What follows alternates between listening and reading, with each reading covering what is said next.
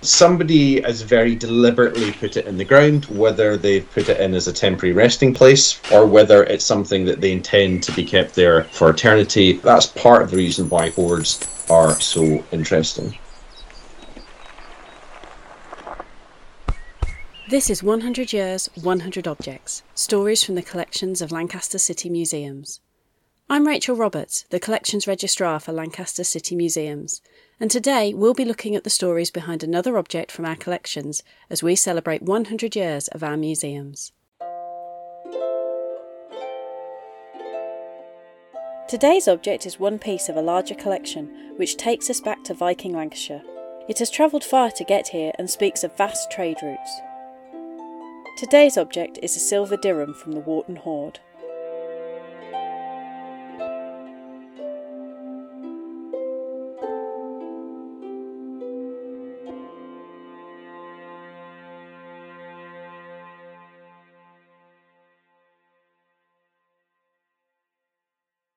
The Warton Hoard is a collection of objects that were found by a metal detectorist in the late 1990s.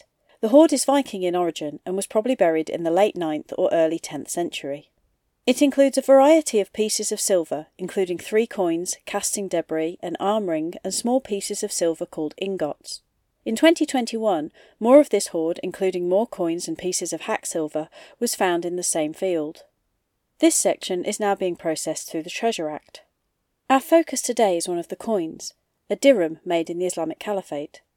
The Vikings traded across vast areas, especially along the lines of rivers and other waterways, and these fine silver coins were valued highly by them.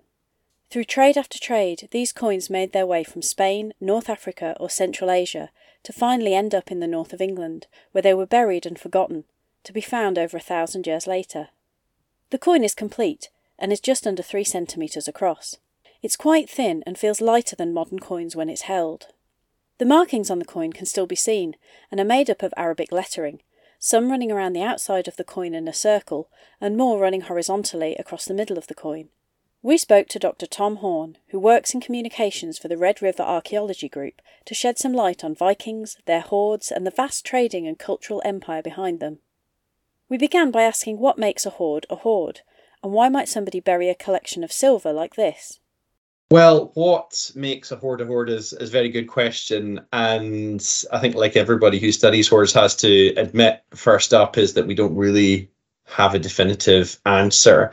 But the standard one is what people would think. They're kind of safekeeping boxes. They're something that you can bury in the ground.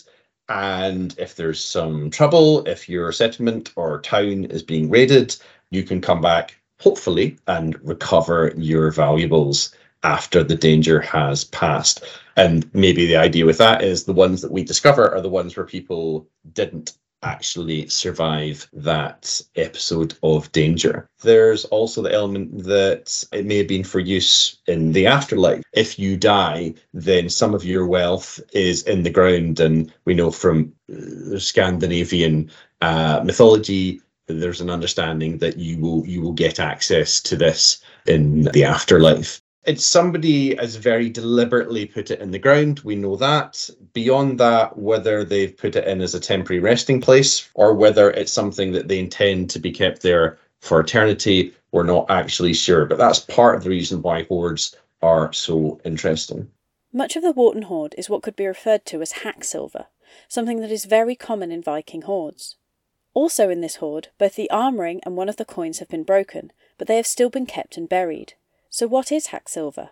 What is hack silver? Well, just hacked up bits of silver. It could be something like an ingot, which is a finger length piece of silver, and very often they are chopped up. They're hacked up and they become hack silver. But it doesn't just happen to things like ingots, it happens to coins, it happens to jewellery as well.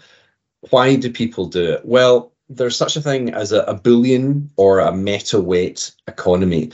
And that's really when you have a form of cash or currency that takes the format of silver. Now, if you just get big lumps of silver, that's a lot of money. So what you need to do, you need to make smaller denominations. So when you're weighing silver, you're using this as cash in a transaction, you're buying something from a market, you will possibly need a range of denominations to balance the other side of the scale pan. The other side of the scale pan will have weights in it. So the person you're trading with and you will know how much silver is being used for cash. So you need to hack up the cash just to make it balance up.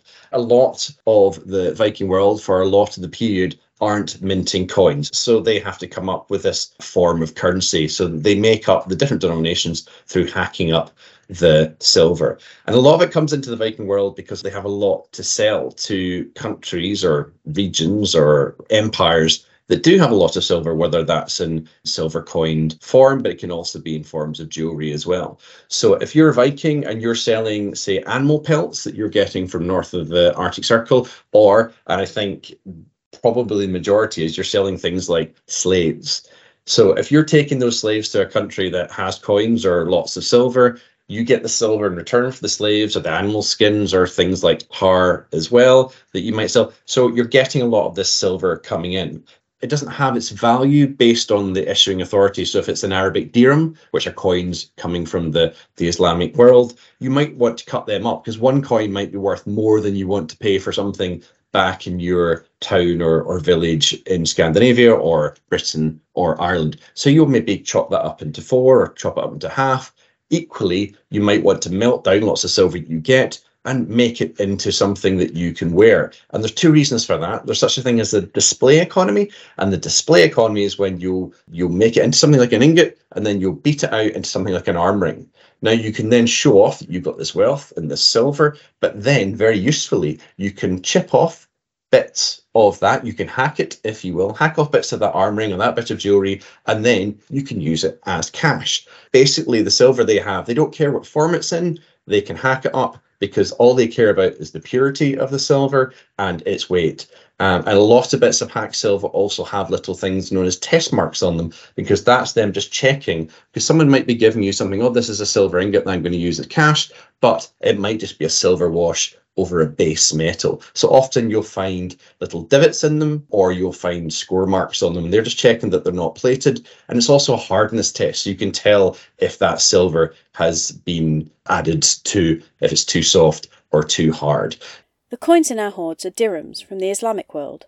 So we asked Tom to tell us a little bit more about them and how they might have got to Warton. A dirham is a very beautiful silver coin of usually very high quality silver. They're probably mainly coming from the east, so maybe Central Asia. So that's coming from the Caliphate, which in the early 10th century is based in Baghdad. But there are also lots of emirates around that. They're largely independent. One of the main ones at that time is the Samanids. And they're up in sort of Afghanistan, Uzbekistan sort of area. We get a lot of their coins that start to come in the 10th century because they're buying all the slaves. They're buying things like furs and pelts, amber, Baltic amber as well. Lots of these goods are coming down through these river systems and they're being exchanged. And they're being exchanged for these silver coins. And then these coins come back into Ukraine, Russia. Then they go into the Baltic and then they spread out. And where are they spreading to? They're spreading to the Scandinavian parts of Britain and Ireland. So if you're getting them in a place like Lancashire, you are getting them because they have been transferred several times. They've been used as cash. We have dirhams that also come from the Isle of Skye as well. There's actually one from the Ayrshire coast as well, and there's ones up in Shetland. So they get around, not in huge numbers. There's not huge numbers coming through. But what it is showing you is that ultimately this part of the world is connected to these massive trade and exchange networks that ultimately are leading to places like Baghdad and Uzbekistan and Afghanistan.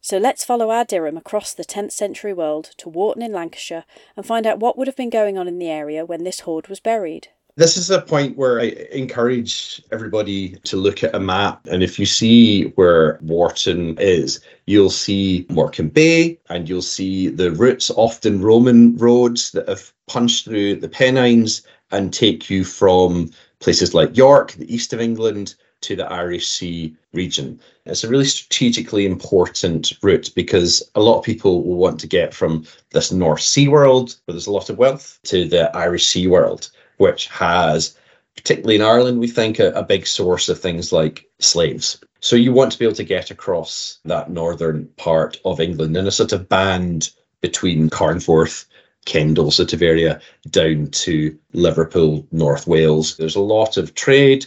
There's a lot of immigration. There's armies that would be travelling. And now Vikings are not always travelling on boats. They have a lot of horses. So they're riding horses into battle. So they'll be using these still extant Roman roads, and that's taking them east and west as well. When they're coming to an area like around Lancaster, they're reaching the Irish Sea coast. And that brings you into a world of a lot of different cultures. So basically, the answer of what's happening in this area is not going to be very simple, because you've got the Northumbrians, Mercians, the Strathclyde Britons, or the Britons that are in Cumbria. But then you've also got the Irish, and then you've also got the Scandinavians who have settled in Ireland as well, most notably Dublin. We think Dublin is a huge trading centre, and we think probably lots going on in the Isle of Man. There's really new research coming out of that as well. You get dirhams from there too. So there's silver, there's slaves, there's trade going in this area. There's a patchwork of kingdoms. It's a really multicultural, really interesting world.